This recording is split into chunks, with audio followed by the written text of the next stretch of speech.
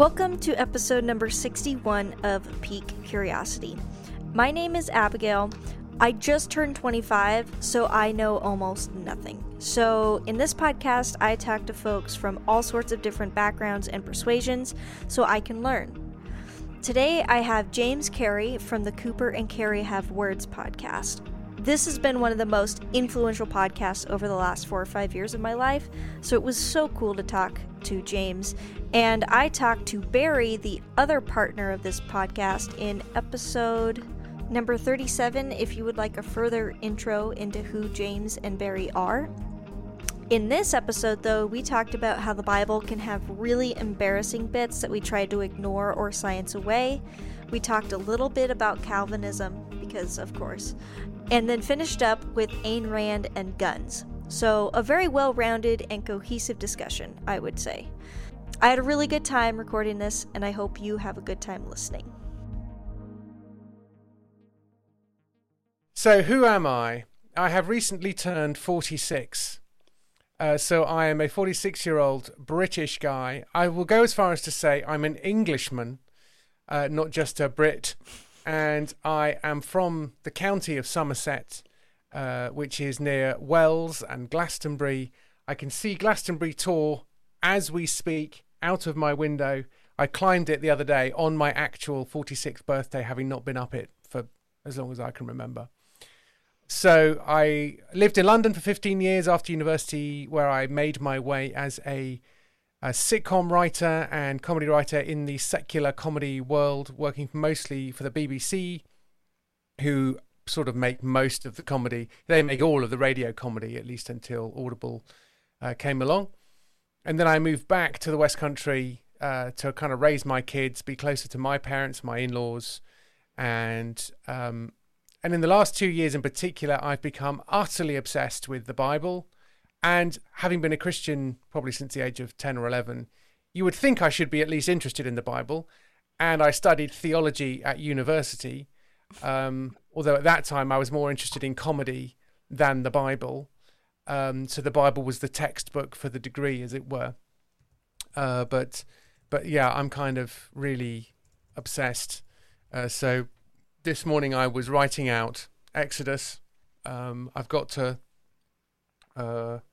The plague, hail, is just about to come, and I'm also inching my way through John, trying to learn New Testament Greek, having sort of failed to learn it at my theology degree, which was just so long ago now it doesn't really bear thinking about. So I kind of, in a way, you could say I hover between the worlds of secular comedy and Christianity, but actually I'm fully immersed in both. It's a Trinitarian both and rather than a apportioned sort of situation, if that makes any sense to your listeners who are already regretting listening to this podcast, thinking, who is this guy? I am no clearer on what he is. Yes. So why is the Bible suddenly interesting? Do you know why? I think, lockdown took away a lot of options, and I think I had an accumulated. So I'm from the fairly conservative evangelical part of the church. That's how I became a Christian, I think, and during and after university, I've gone to conservative evangelical churches. I go to one now. I am a conservative evangelical. I believe in penal substitutionary atonement and all the things that we're meant to believe in. But there's an awful lot of stuff in the Bible that is weird, doesn't fit that, and it bothers me that I don't understand it. I don't know what it's doing there. Even this morning, going through the plagues, I'm just thinking, why hail? All the animals have just been killed. And before that we had flies, and before that we had gnats. Why gnats? And then why flies? And then we started with frogs. Frogs! Why frogs? And then they were all piled up and the place stank. And it says a few times that it stinks. And so I think I've been going back to the Bible, having done a lot of script writing and script editing and thinking about the Bible as a script and a story in its own right. And I know that in a script, every single detail has been placed there intentionally. And if it's not something that you should be noticing, it's removed, it's expunged, it's airbrushed away.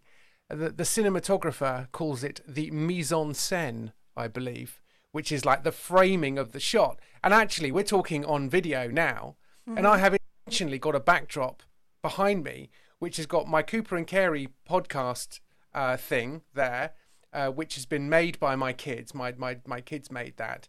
And there's a big sign up there saying Yeovil, which is where I live near. And that sign is from the set of a BBC sitcom I wrote called Bluestone 4-2. And so I've just got these visual clues, and I'm wearing a blue collared shirt because I'm that kind of guy. I'm not a blue collar guy, but I wear blue shirts.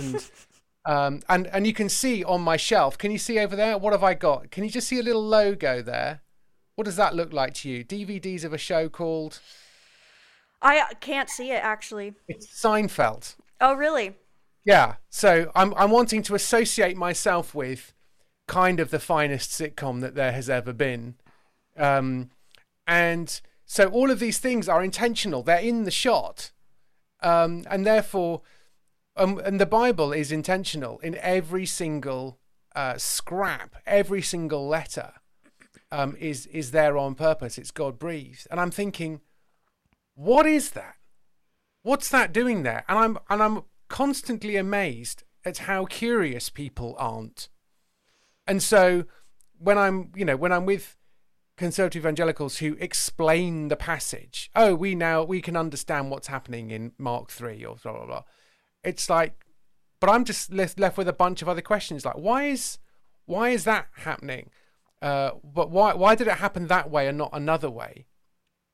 And so, weird example, we're recording this not long before Halloween, and my team have nothing to say about demons. Nothing at all. And yet, you read Mark. So I've been spending a lot of time in John recently. No demons. At all. None. Not even mentioned. Satan's mentioned in passing a couple of times, the prince of the air or prince of this world or whatever. And everyone just sort of thinks that Mark is the easy gospel. You go back to Mark and there are just demons everywhere. And it's like, what are they doing there? Well, we know that we don't need to worry about demons, is the official answer, because Jesus has power over the demons. Okay, so we now move on to the next section where Jesus has power over nature. Whoa. Sorry, what? Jesus drives these demons into pigs. Okay, why pigs? Well, because they're unclean animals. Okay, now let's move on. No, okay, so the pigs are now dead. So now where are the demons? Look, I think you're getting a bit obsessed with demons. It's like, no, I just want to know where they are now. Do I need to worry about demons? I probably don't. But where did they come from? Where are they going? What are they doing now? What is their eternal destiny? And all of these things really bother me. And I think that's why I'm just sort of burying myself in scripture and seeing links between all of these different things, which I think are intentional. I don't think I'm reading stuff into it. I'm just reading it and curious about what it's doing there. So in a way, again, it's me being 100% sitcom writer, where you've only got 30 pages, 25 pages. You've got like 6,000 words, maybe 5,000 words. That's it. Everything's got to be in there. And therefore, you're just honing it down until it's like, okay, there we go. That's it. So I'm combining that with, okay, so we've now got scripture. We've got Exodus. We've got Genesis. We've got this. We've got that. We've got John. We've got Mark. We've got Isaiah. We've got Ezekiel. Nobody reads Ezekiel. But Ezekiel's everywhere in John. All I know now is how much I need to understand Ezekiel in order to understand John. Oh, really? Yeah, I think so. So that's kind of why I'm insanely curious about the Bible, is because I'm approaching it like it's a script, and the clue's in the title. It's scripture, so I shouldn't be altogether surprised at that. Sure. Now, about Ezekiel, one time Oh, probably a few months ago, I sat down and tried to read it, and I thought, if this isn't exactly how I've heard psychedelic trips described, then I don't know what is. My Yeah, goodness. Yeah. yeah, It's crazy. yeah. It is crazy. But again, I don't think we know what we're looking for. And we just sort of skip to the dry bones, valley, flesh, Holy Spirit. Sure. And that's like quite a short section in quite a long book. So that bothers me. It bothers me that I haven't the faintest idea what the book of Jeremiah is about, who it's written to, what are the themes. And Jeremiah's massive. Mm-hmm. It's a big book. So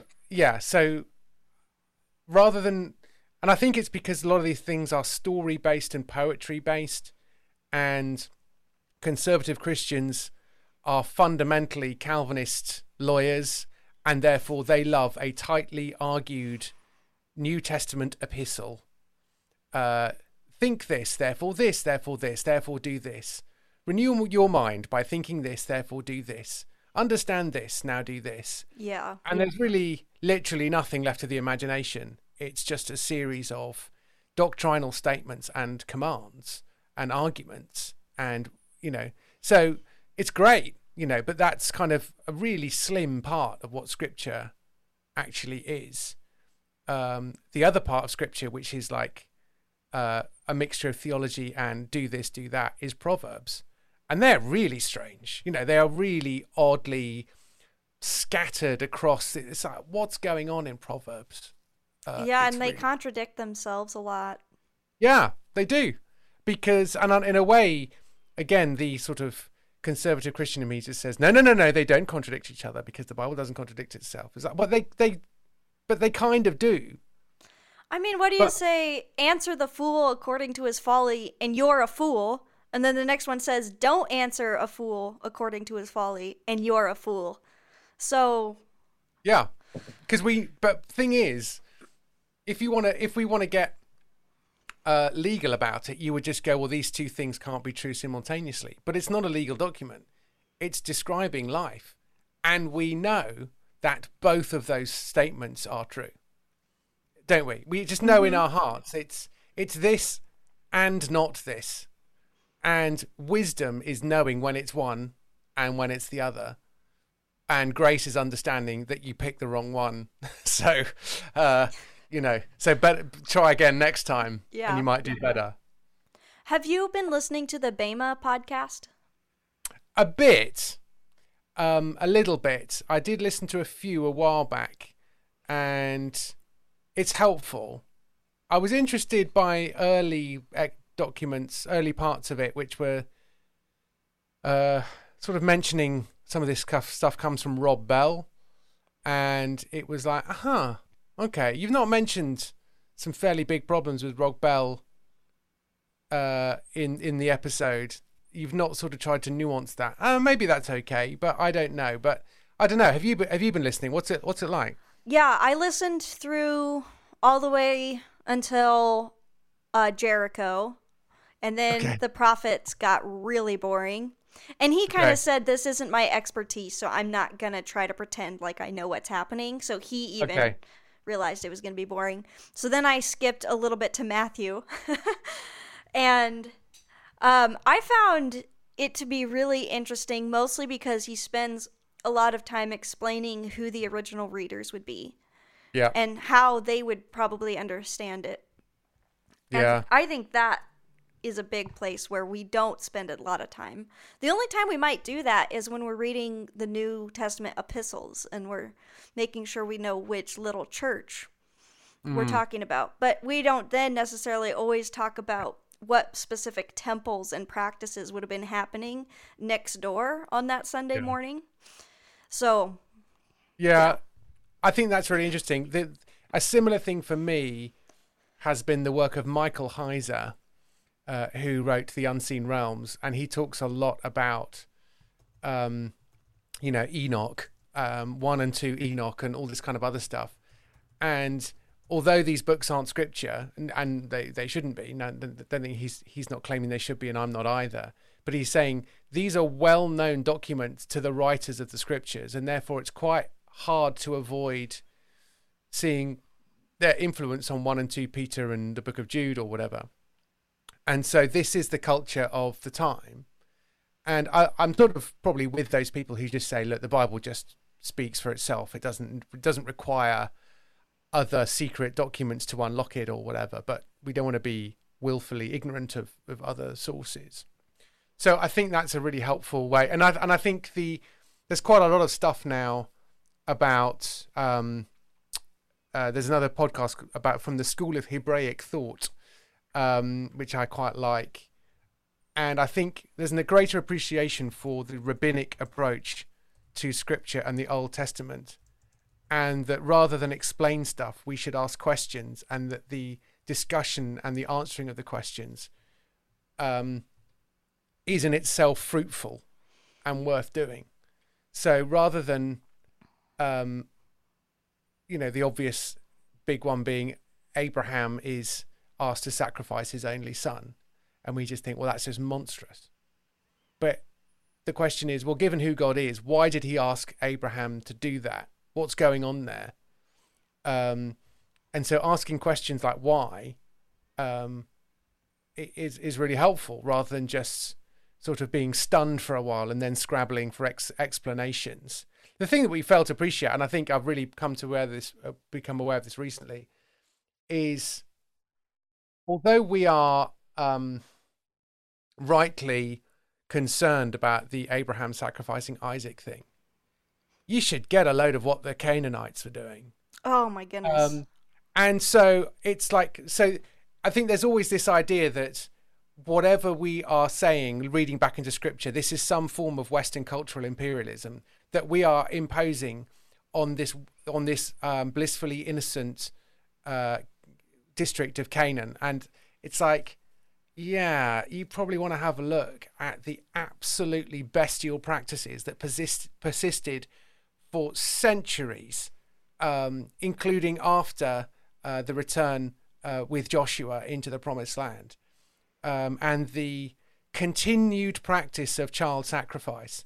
And so when Joshua is sort of saying sayonara at the end of Joshua, he's saying, okay, guys, whatever you do, don't end up performing child sacrifice. And we're reading it just going, okay, I'm not about to sacrifice my kids. And they're all going, yeah, we're not going to do child sacrifice. And you literally turn the page, Judges chapters 1 and 2. It's like they were worshipping foreign gods and practicing child sacrifice. That was common. That was normal. That was what those tribes of the time were doing. And the God of the Bible sort of categorically outlawed that from the start. So if you want a progressive religion, then it does not get more progressive than Judeo-Christianity.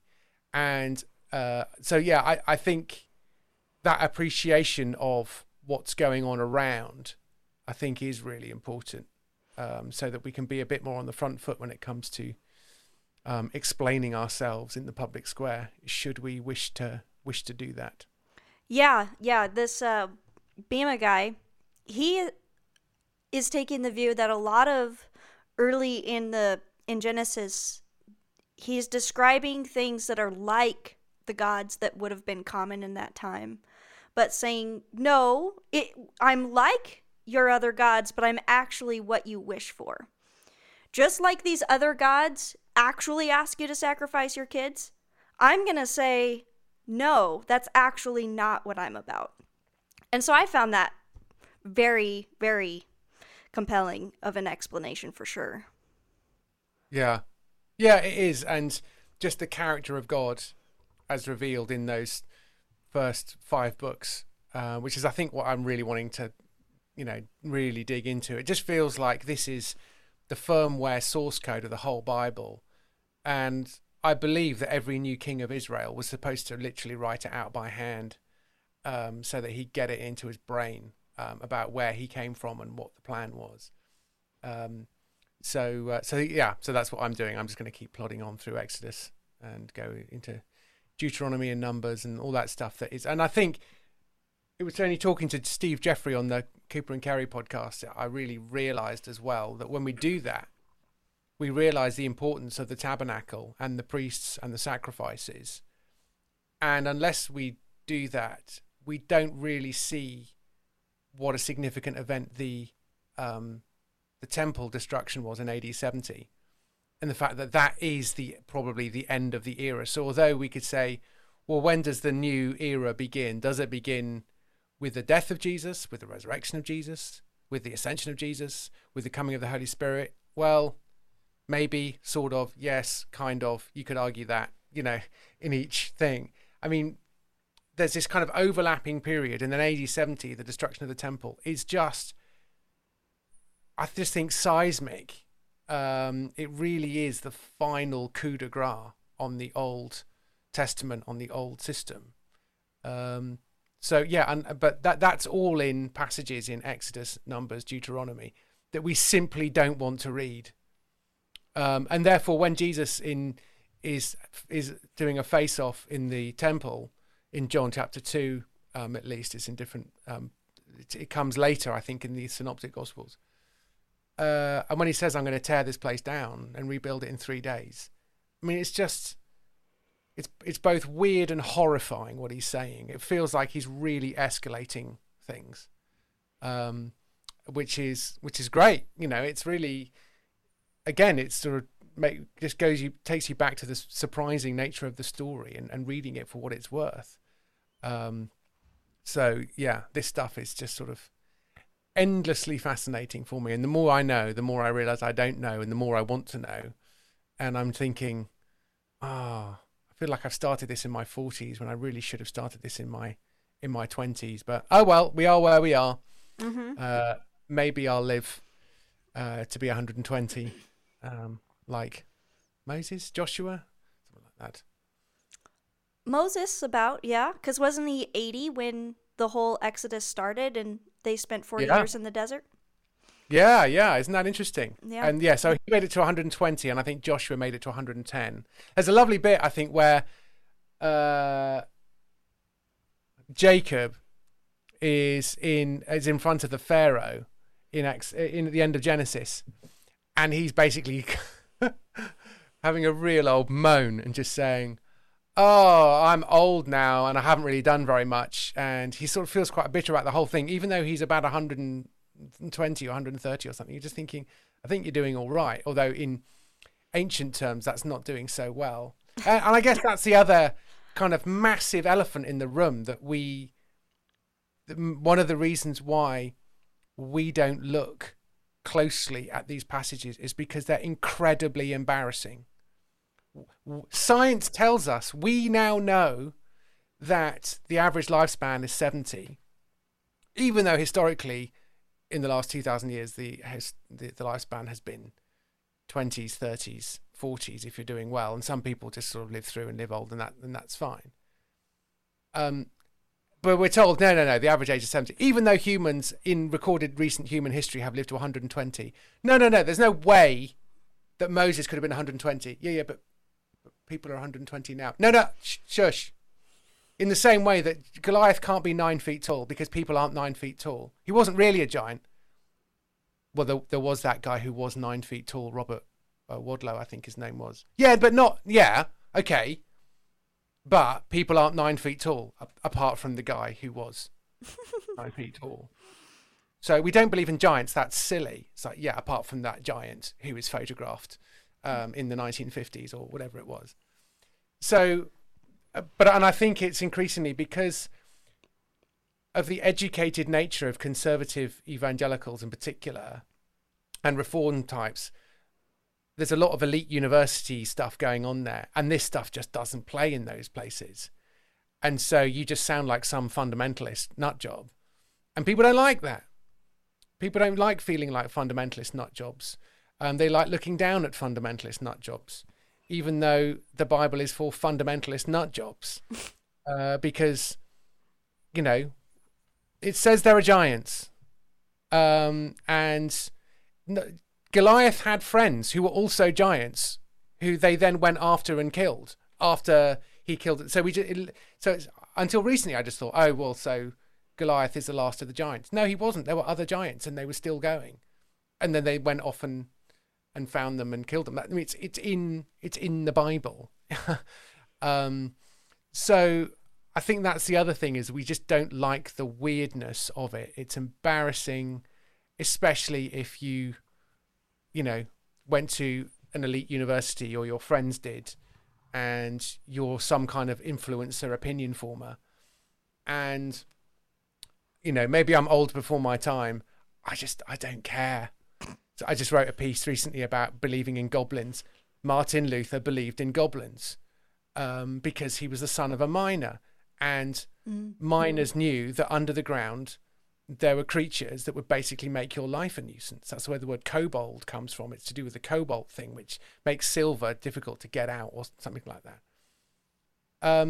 Well, we don't believe in goblins, don't we?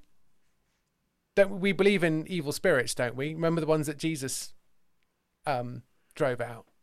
So where are they now? Yeah, but we don't really... We do believe in them. So how do they manifest themselves? There are tons of credible witnesses of supernatural events that are both horrifying and terrifying, as well as sort of weirdly serene, or all that kind of stuff. I mean, some of them are probably seeing things, but they're not all seeing things. So what are they seeing? So I think there's a functional rationalism, enlightenment, scientism at work in Christianity in the West, which basically makes all of this stuff really embarrassing. So we don't really want to read old men like Moses being 80 and then having a 40-year career as a prophet, because we just think, no, he would have been too old, so it's obviously wrong. It's like, no, it's what it says. So if you don't believe what it says, well, that's fine. That's a different argument, but that is what it is. Sure. So I'm realizing that in the beginning, I didn't even start with what I wanted to start with, which was I wanted to just say that you and Barry have been really influential in my life. And I'm sure it's embarrassing for you to hear. I would be embarrassed if someone said that to me. But I'm more worried than embarrassed, but please continue. I'll say more nice things. Well, anyway, it's just nice to actually get to talk to these people, that you just hear their voices and you feel like you know them because you've been listening to them 4 years or something like that. And so, yeah, wow. I can say you have still not convinced me for Calvinism, but okay. So you could work harder on that. Yeah, we kind of assume it rather than argue it. Right. It's the predestination bit that you're still struggling with. Yeah, I'm struggling with like a lack of free will. I don't quite understand how the Calvinism doesn't turn into determinism. I know a lot of them, as if they're other creatures, don't believe that Calvinism means you have no free will. But I am really struggling to see how, if you don't have free will in the biggest decision, how do you not have free will in the smallest decisions? Yeah, I think there is often a confusion amongst Calvinists as well of the difference between predestination and providence. So we are dead in our transgressions and sins. New life is something that we are given. This is a gift of God. We need faith. We don't have faith. We are given faith. So this is all of God's work. But we don't live predetermined lives in quite the same way that would therefore possibly logically lead one towards. So there's a difference between being given new life in terms of predestination, but then providential. So how you live your life as a Christian is not necessarily as predetermined as one might think, because what's the other thing that's interesting to me, maybe I'm being a heretical Calvinist, but I don't think I am. Again, it's based on what do we see in Scripture. God's actions incorporate our requests. Obvious example being the golden calf. Well, okay, maybe that's not an obvious example, but it's one I've looked at recently, and I've looked at it twice with two different sets of kids in my church. And God says, right, step aside. They've gone too far. This is it. I'm going to build a new, I'm going to start again with you, Moses. And Moses intercedes and he begs God to change his mind, and successfully does so. So we are incorporated into God's will, I think, in some way. So that it's interesting how many times God asks us questions. He wouldn't do that if he wasn't interested in the answers. So, it's the first thing that happens in Eden after we've sinned. Where are you? What are you doing? Who told you that? What's going on? So, well, I think God knows the answers to all those questions, but he's interested in what our answers are going to be, even though he kind of knows what they are, because there is a relationship there. But for us to have supremely independent agency and to be able to surprise God in some way strikes me as sort of illogical and impossible. So God is not surprised by what we do because he made us and he knows us intimately. But the idea that he kind of has just set us up and he's just going to let us run like a clockwork mouse, well, that's not the case. We neither want that nor experience that. So that can't be true. It's not a biblical view. I mean, that's kind of, other religions are much more deistic in that sense. And Islam, there's no relationship in Islam in the same way that there is in Christianity. And that very relationship would be blasphemous to the followers of the various strains of Islam. So I think your gut suspicion of predeterminism, I think, is right, and fatalism, I think, is right. But new life comes from God. That's just, I simply can't see a way around Ephesians 2. We are saved by grace through faith, and this is a gift from God. But that's not the entire story. That's not how we live our lives. And I think one of the things that I find really appealing about stuff like James Jordan and Peter Lightheart and the Theopolis guys and the Davenant Institute and a whole load of other, Alistair Roberts and stuff, is their view of the gospel of Christianity is just taking one step further back, and it goes from Genesis 1 all the way to the end of Revelation, whereas the conservative evangelical view sort of starts in Genesis 3 and kind of ends at the resurrection. So we don't really have categories for stuff outside of that, whereas I just think how God is building his kingdom on earth, and even our sins not going to destroy that, and that there is a cosmic angelic battle that is raging alongside that has already been determined, that battle is going to be lost by Satan and his angels. So I think our drama plays out within the bigger drama, but I think one of the reasons for that cosmic drama is that God made us a little lower than the angels, but gives us this dignity. We are made in God's image. So there is this kind of special relationship there, which I presume Satan was envious of and wanted to destroy or wanted to have for himself or wanted to. So that's a really weird answer to your suspicions about predestination. But I think the kind of the bog standard arguments that you've probably heard plenty of times probably aren't really doing it for you, and I can understand that, because I think the tapestry into which our lives are woven is slightly bigger and more surprising, and I think we have more say in the making of that tapestry. And when we looked at rewards on the Cooper and Carey podcast, the idea that what we do now does not echo for eternity is nonsense. It does. So we don't have this complete factory reset when Christ returns. That's not it. So we are incorporated into the kingdom of God. But I can't see how predestination isn't true, and I can't see how God isn't utterly sovereign. But yeah, so that's kind of where I come down on that. And in a way, I think if you really think you do understand it, I don't think you understand it. It's one of those things that's sort of slightly too big for your head. It's like our brains have all got 1 terabyte of processing information, and that this requires 2 terabytes. Yeah. And so you can't retain all of it at the same time. It can't really be done. But maybe I'm wrong on that. Maybe the 55-year-old me will be deeply ashamed of what I've just said and just go, you've not read the right books. You need to think again, but who knows? Yeah. Well, so maybe it is just that there's things I don't like that are in the Bible. There are definitely things I do not like. I'd say number one is when James says, "How dare you curse other people made in God's image?" And I go, "Oh, shoot." But, Yeah. in Romans, there's lots of, did God not harden Pharaoh's heart so he Yeah. could show how powerful he was? Yeah, I did. And I instinctively go, well, maybe, but does that mean he does that for every human that hasn't become a Christian, or was that a particular moment in time?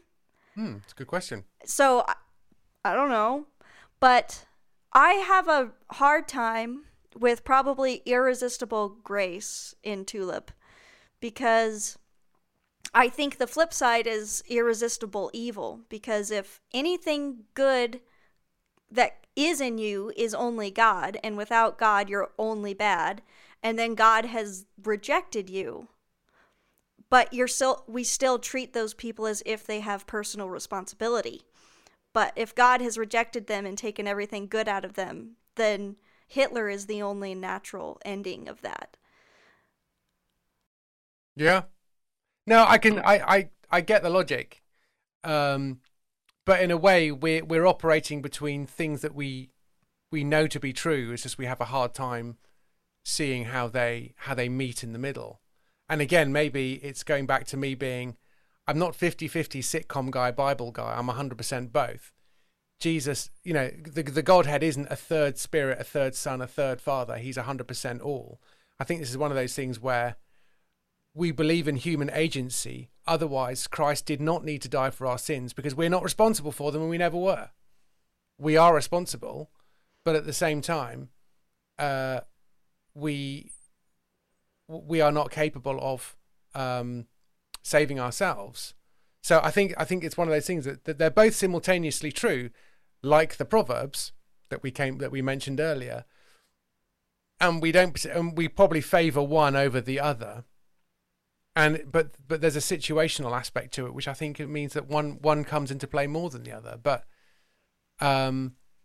there's plenty of verses about being cross about God, making decisions. The pot saying to the potter, "Why have you made me thus?" Yeah. It's like, that doesn't work. Yeah. Paul's not having that. Yeah. What does Paul say? How dare you talk back to God? Yeah. To talk back to God. So I think in a way, for us as created, finite, flawed beings, to say that we know better is like your kids saying, "Why are you making me do my piano practice?" And they will thank you for it eventually, but just not in the moment. And as a parent, you just know, I just have to suck it up and do it. And then when you can make your own decisions, you can decide to kick it in, but not on my watch.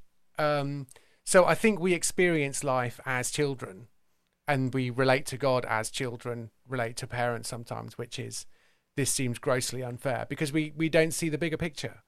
And I think the way in which we have children for a long period of time, and we're not asexual beings, we don't have asexual reproduction, we're not like blue bottle flies that just reproduce clones of themselves, or all these other strange things, or lay eggs and then forget about them and swim off into the ocean, and that's the end of that.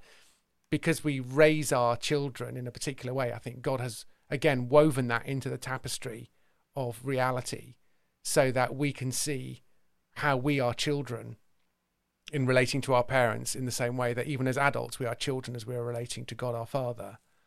I think that's a feature, not a bug. Sure. Well, I do have to say you make very good arguments. But arguments don't win it. We know. We've read Jonathan Haidt's Righteous Mind. People make up their mind and then they rationalize it afterwards.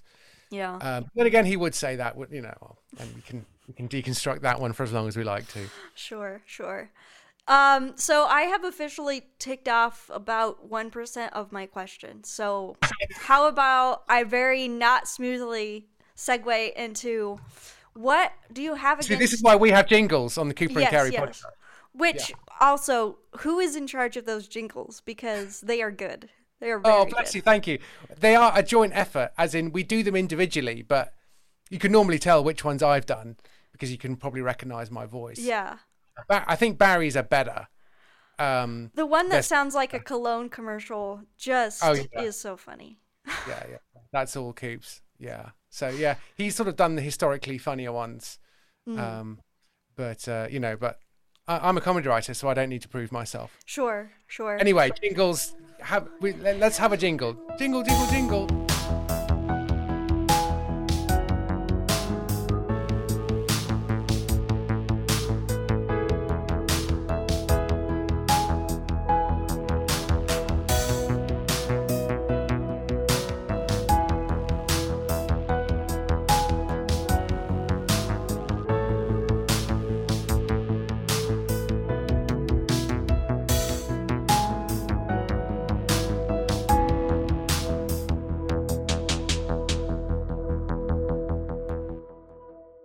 What do you have against Ayn Rand?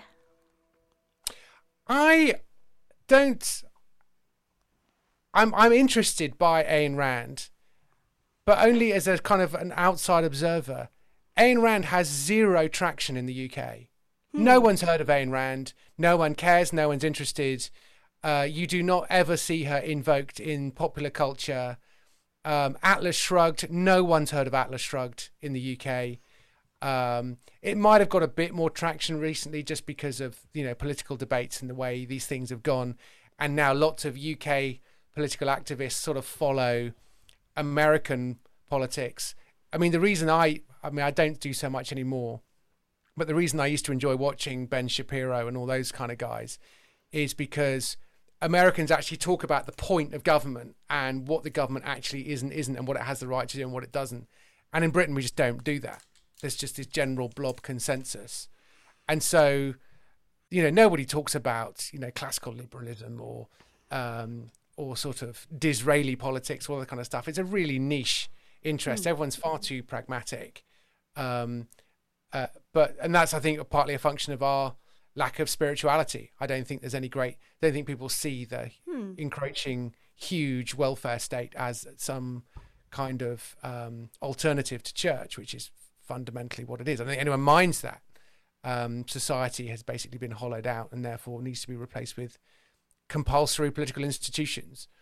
So I've only really approached Ayn Rand as an outsider. I mean, firstly, she looks really creepy. I mean, she looks like something out of a horror movie. I mean, she's really kind of, she's really quite something to look at. Yeah. So that's an odd first impression. And so I kind of get her general thrust of her politics. And I listened to Jonah Goldberg mention her the other day. So yeah, I listened to Jonah Goldberg and that kind of stuff. Who I don't fundamentally agree with on everything, but I think he's a good guy, interesting, well read, lots of good stuff. Interesting how his mate David French now is just getting absolutely battered by quite a few Christians for being too much of a milquetoast centrist. But anyway, you look at Ayn Rand and there's just this kind of whiff of sort of utopianism about her, but a right-wing utopianism, which is based on self-interest. So in a way, it just feels like, I'm surprised that people, especially Christians, I remember John Piper talking about Ayn Rand in a very positive way and just thinking, Ayn Rand believes fundamentally in self-interest and happened to weirdly be anti-abortion, I think, for some slightly bizarre reason.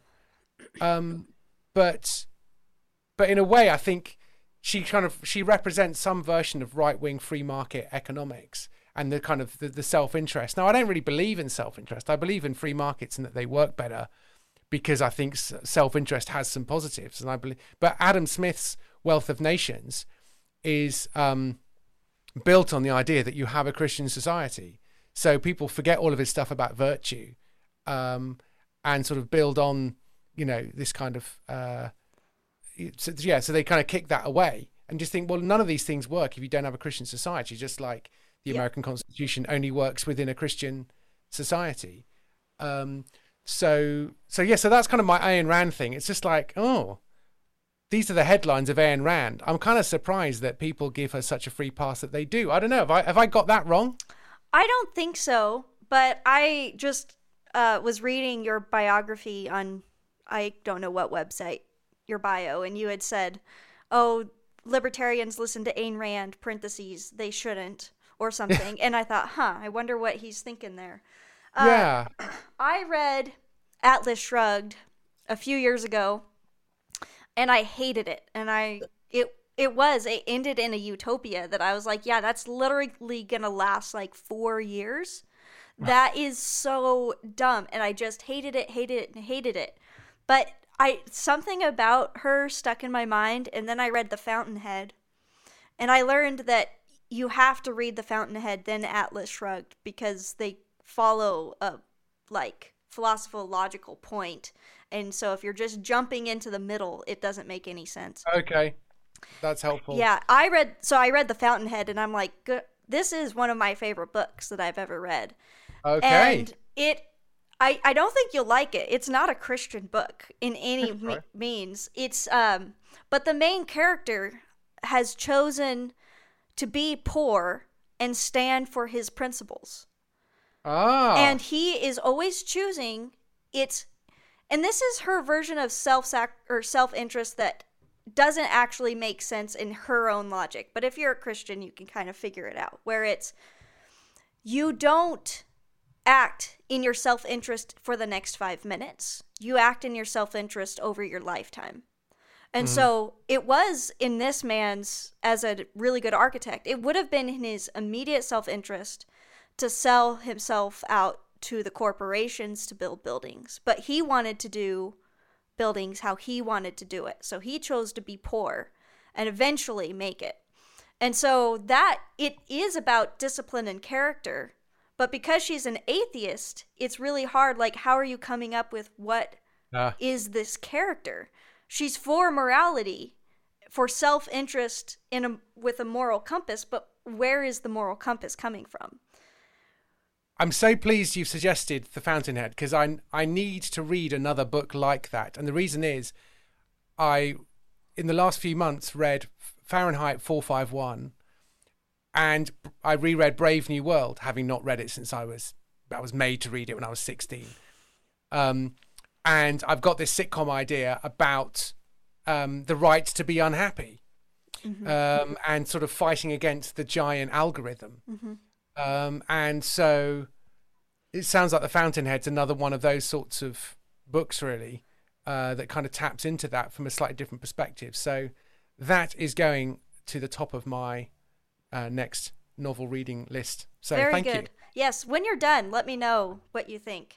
Yeah, we can do a special feature-length we should deep dive into The Fountainhead. And then I may read Atlas Shrugged, but I gather the last 60 pages of Atlas Shrugged are basically someone talking. Which is... It's not the last 60. Right. Yeah, but it is a very good chunk of a speech. Yeah. Yeah. And that's just... I mean, one of the basic things I say to people when writing sitcoms is, like, your characters have quite long speeches. You have to break them up. And when you download a script from the internet, like a TV script, it's really surprising how much white space is on the page and how short the things people say are, because they're having a conversation and reacting to each other rather than just sort of saying things. Well, this speech was on TV, so it kind of makes sense. It wasn't a conversation. Sure. But your job as a novelist is to kind of show, not tell. But, you know. No. The other thing to keep in mind about Ayn Rand is that she escaped the Bolshevik Revolution. And so her entire life is, do not let others do anything for you. They don't mean it. They just don't. They're getting something out of it. And I don't think she's wrong. I think there hardly is such a thing as, what's that word? Altruism. It's rare. For the most part, the person doing the nice thing is getting something. And you should ask, is somebody getting something out of me by them seeming to do something nice? I would say... that's a really good point, yeah. Free vaccines. I mean, I won't say anything more, but at this point the internet suddenly cuts us off, and that's the end of that. Well, actually, I was going to use different, more generic examples though.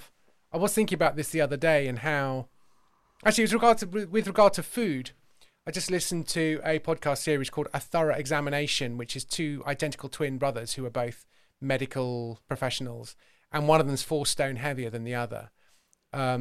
And I lost 4 stone, which is about 60 pounds, about 5 years ago, or maybe 3 years ago, because I was just really fat. And I thought that's not very good. And I was sort of deluding myself, and I was being gluttonous and all that kind of stuff. But one of the big things in this podcast series, which they cover, is ultra processed food, which is food that contains stuff that you basically wouldn't ever have in your kitchen. So processed food may be okay, like cheese is processed food, and cauliflower is not processed food. But chicken wings from KFC, well, that's kind of processed food because that's kind of containing chemicals on the sauce that makes it finger licking good, or whatever it is. I don't know. I've been to a KFC once in my entire life, I think. You had the right slogan. Yeah. And I'm sure even the what's that Christian chicken place in America? Chick-fil-A. Chick-fil-A. I've heard that their sauces are incredible, but I bet you they're ultra processed. Yeah. But yeah, they kind of have to be because it's shelf life and all that kind of stuff. And I think listening to that and just thinking about the giant algorithm and how there's this thing in number 10 Downing Street called the nudge unit, which is nudging people to make good choices without even telling them they're making choices. But overall, the default setting on virtually everything is not in your best interests.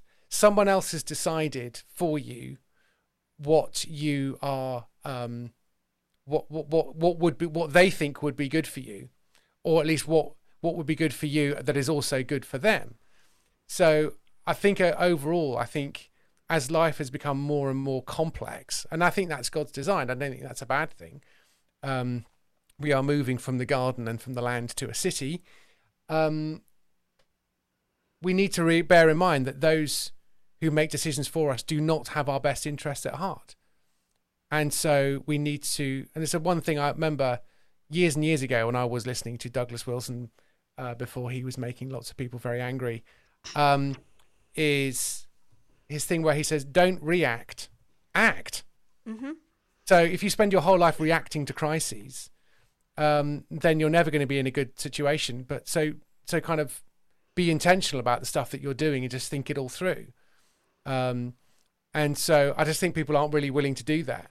But it takes a lot of effort, and people think you're weird, and we home educate our kids because we want to be intentional in what we are teaching our kids rather than outsourcing it to other people. We're really careful about what we eat, and I lost a lot of weight and all that kind of stuff. And it's kind of exhausting to have that approach to everything. But yeah, I think, but that Ayn Rand thing, I guess, is part of that, just to tie it back to that, is that people do not have your best interests at heart. And, Big Brother doesn't love you. I should probably read 1984, shouldn't I? You have not? Well, I feel like I have, but I don't think... Oh, are you just looking outside? I don't think I have actually read it. Maybe I've read bits of it. I don't know. I mean, it feels like it's so culturally dominant that it feels like you almost don't need to read it, but I think I do actually need to read it. I was interested, actually, going back to Brave New World, that I didn't, again, I thought it wasn't particularly well written. It felt quite clunky, but this is 50 years on. Sure.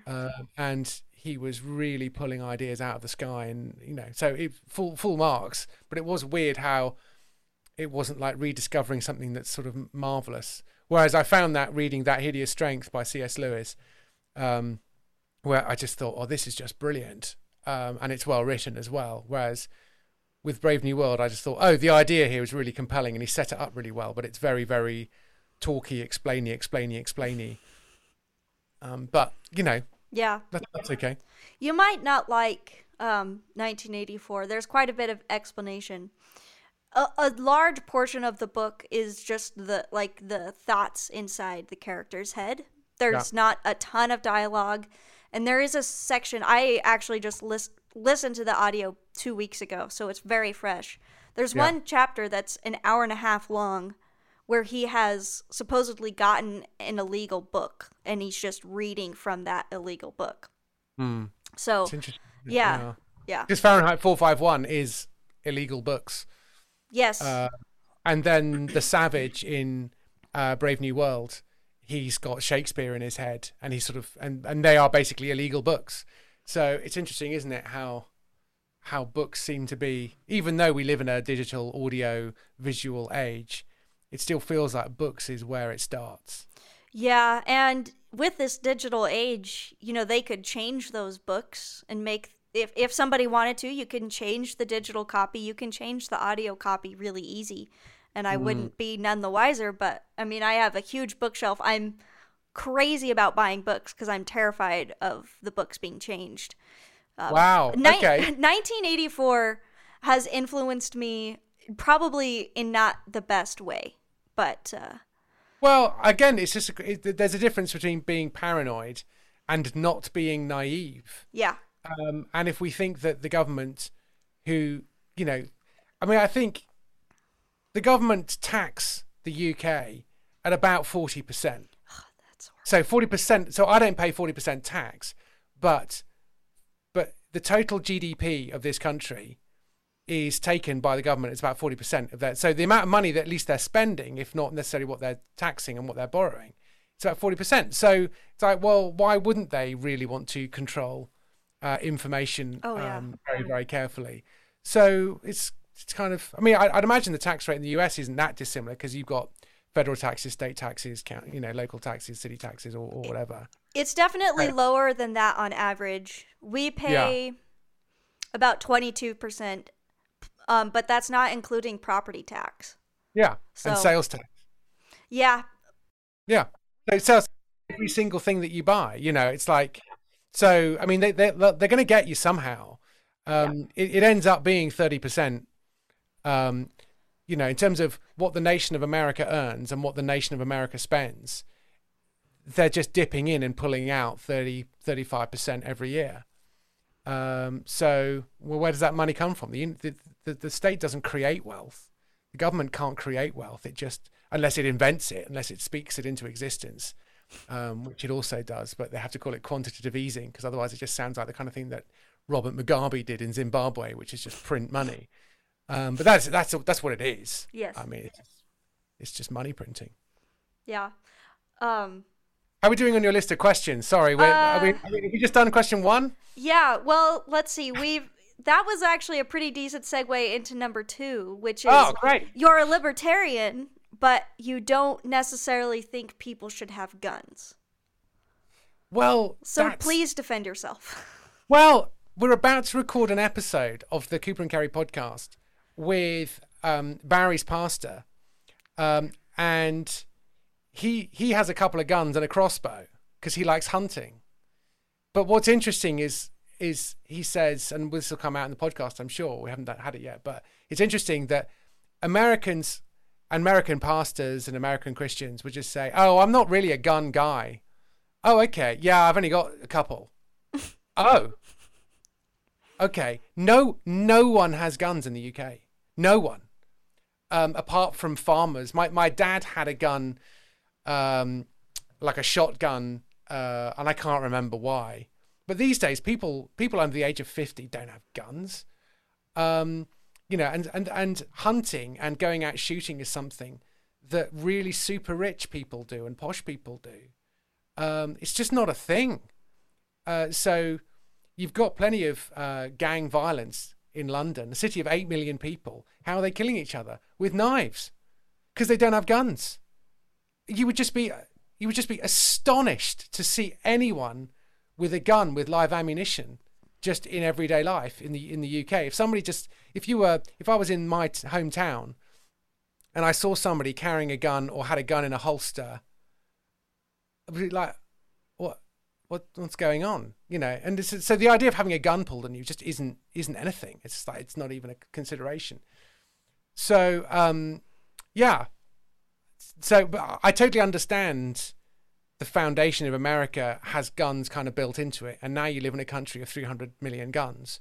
So if I move to America and I lived in an area where the people who might break in have guns, then I'd have a gun to protect my kids, and that I wouldn't feel particularly bad about it, but I'd probably only have one, and I wouldn't like it.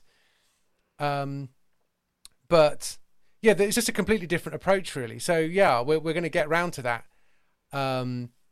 So yeah, but it's all to do with, you know, the coercive power of the state. So I kind of get the argument that if the state has coercive power and they have all the guns, then you've got no way of stopping the state from doing whatever they want because they've got all the guns. But I don't know, it just always feels like a bit of a, if everyone's got guns, so we can't let the government do, you know, completely take over. You just think, well, you kind of voted for them. So, you know, you've got your checks and balances in place. So what do you think is going to happen? So, yeah, I don't know. It's one of those things that I think British Christians just kind of go, I don't get it. I don't see it. But, you know, having said that, I wrote a show of a sitcom called Bluestone 4-2, which is set in Afghanistan, and about bomb disposal and IEDs and stuff. And so I had to I wrote an episode where at one point the British Army were issued with Glock 17s, I think, or at least everybody who joined at a particular point was issued with a Glock. And up until that point, they had been issued with 6 hours. No, me neither. No, never heard of them. And so there was just this debate in the show about this young guy. In fact, Matt Lewis, who plays Neville Longbottom in the Harry Potter movies, his character had been issued with a Glock, and he was just like, "This is unbelievably cool." And his boss, Captain Nick Medhurst, still had the 6 hour, and there was basically a who's got the coolest gun competition, and in order to get issued with a Glock, I think Captain Nick had to do some kind of basic training, which he completely screwed up or something. I can't remember the exact details. But in researching this video, I had to watch quite a lot of videos made by gun owners who own Glocks and 6 hours and whatever. And there's a third one as well, which is like an equivalent. And I was just suddenly thinking, oh man, my YouTube algorithm is really not looking very healthy. And right now, a little red light's gone off in the Home Office. The State Department, just like going, there's a guy in the Oval looking at guns. You might want to keep an eye on him. Yep. Keeps himself to himself. Recently bought a trench coat or whatever it is. You know what I mean? It's just like, so that was a bit of a worry. But it was really alien because I just don't know anything about them. And I had a chance to fire some live ammunition and live guns when we filmed the show in South Africa. And I slightly regret saying no now, but I did just go, no, it just doesn't have any interest for me, really. So there we go. Yeah. That's well, guns. I could say that I would absolutely love a world where guns didn't exist, but they do. And what it's so hard because this is just a snake eating its tail, but I like having weapons so I feel on somewhat equal footing of the criminal or the policeman that has something against me all of a sudden because I have an unedited 1984. So, yeah. Right? And so I like feeling somewhat on equal ground. But isn't that what we do, like, big picture? We say, well, I mean, China has, like, yesterday they just tested a supersonic missile. Well, we better have supersonic missiles since they do. And I'm thinking, well, if Joe Biden gets a supersonic missile, I think I want one. And so it just keeps on going around. Yeah. And it is never ending. But it makes me feel better to have a gun next to me when I sleep. Okay. Yeah, I mean, if you live in a state where the bad guys have guns, then I get it. It's just no one's got guns here. So, you know, no one's coming after you.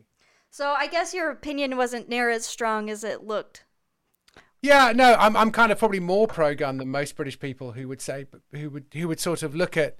So I follow the gun debates in the UK a little bit. Sorry, in the US a little bit, and I get the sense that the pro-gun people, and I sort of watch people who are generally pro-guns, but they kind of can't. They're kind of always losing their minds that the anti-gun people can't even describe guns correctly. and they don't really know what an automatic weapon is, and they don't know what, and so they say, oh, we should ban this and we should ban that, and it's like, yeah, that's already been banned, and that isn't what you think it is. Right. So, and then also though, there's this kind of like the moderate position that at least Hollywood stars used to have until recently, which is like, hey, I'm moderate on guns. Look, no one's saying that you shouldn't be allowed to own several guns. What I am saying is you shouldn't necessarily be allowed to have a machine gun. And so it's really interesting that the mild moderate position was, until relatively recently at least, sure, you can own and collect guns. It's like, what's over here? It's like, why would you want more than one? What are you doing with this gun? Well, they have different reasons. You need big ones and you need little ones that you can conceal and no one knows you have one with you. Yeah.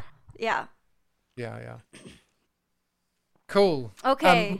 My wife has informed me that my lunch will be ready quite soon. So we've got time for a couple more questions, and then we should. Then I'm afraid we'll need to pick this up another time. Okay, let's see.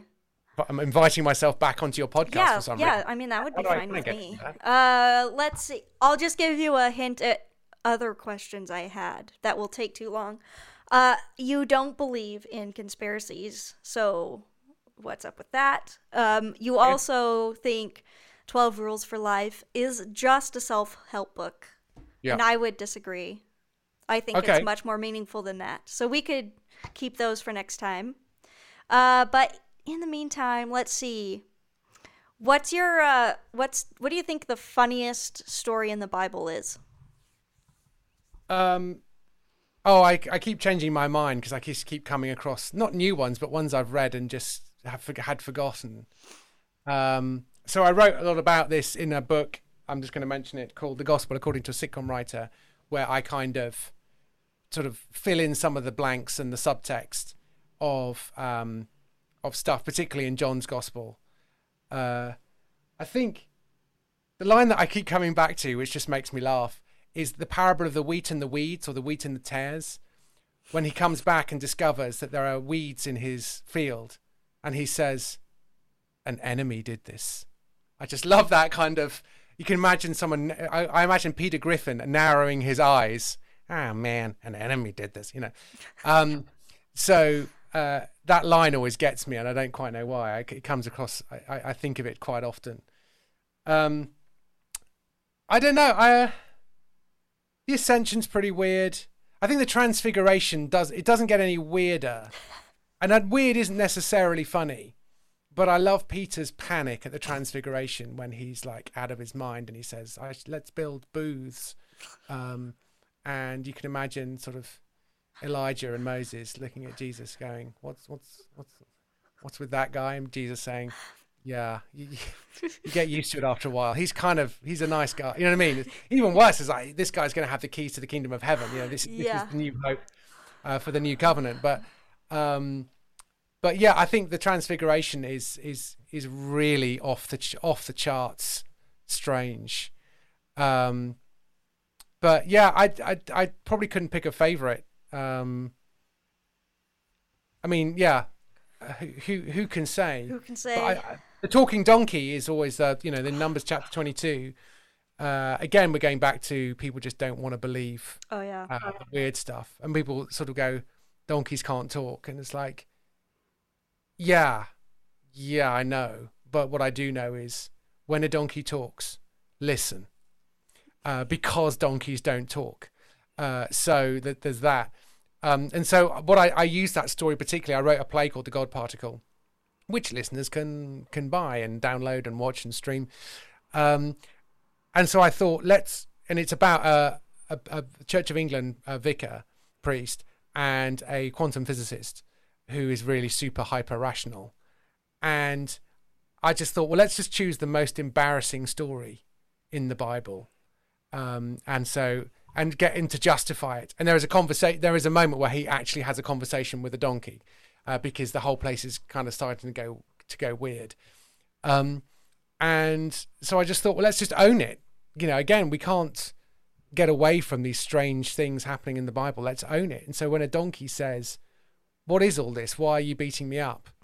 To a prophet, you just think, well, in a way, I can't really see how it could get any funnier than that in terms of role reversal, supernatural, eyes on stalks, I really should quit drinking kind of moments. It's amazing.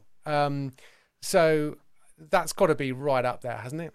Yeah, it is quite funny. And it's not only that he talks, it's what he says. He's like, have I ever once not done what you asked? Can you not give me the benefit of the doubt just one time? Yeah. Yeah. And it's not even, this is the voice of God speaking through a donkey. Please don't beat the donkey. Right. The donkey's just going, I'm not having this. What, seriously? It's like, I'm the bad guy here? You know, Yeah. The fact that what the donkey actually says is kind of attitude is just... It's just beautiful. It's fun. You literally couldn't have scripted that better. A human author wouldn't have written that as funny. So yeah, God's word is supernatural in that sense. Yeah. I'd say my favorite story, at least funny story, it's not a favorite, is when Moses is up on the mountain getting the law and he comes down and they have a golden calf and he's like, Aaron, what's going on? And Aaron goes, I don't know. They just brought me their earrings and necklaces and it happened. I don't know how it happened. Out came the calf. Yeah. Yeah. It is worst excuse, I think, ever, isn't it? I mean, I don't think...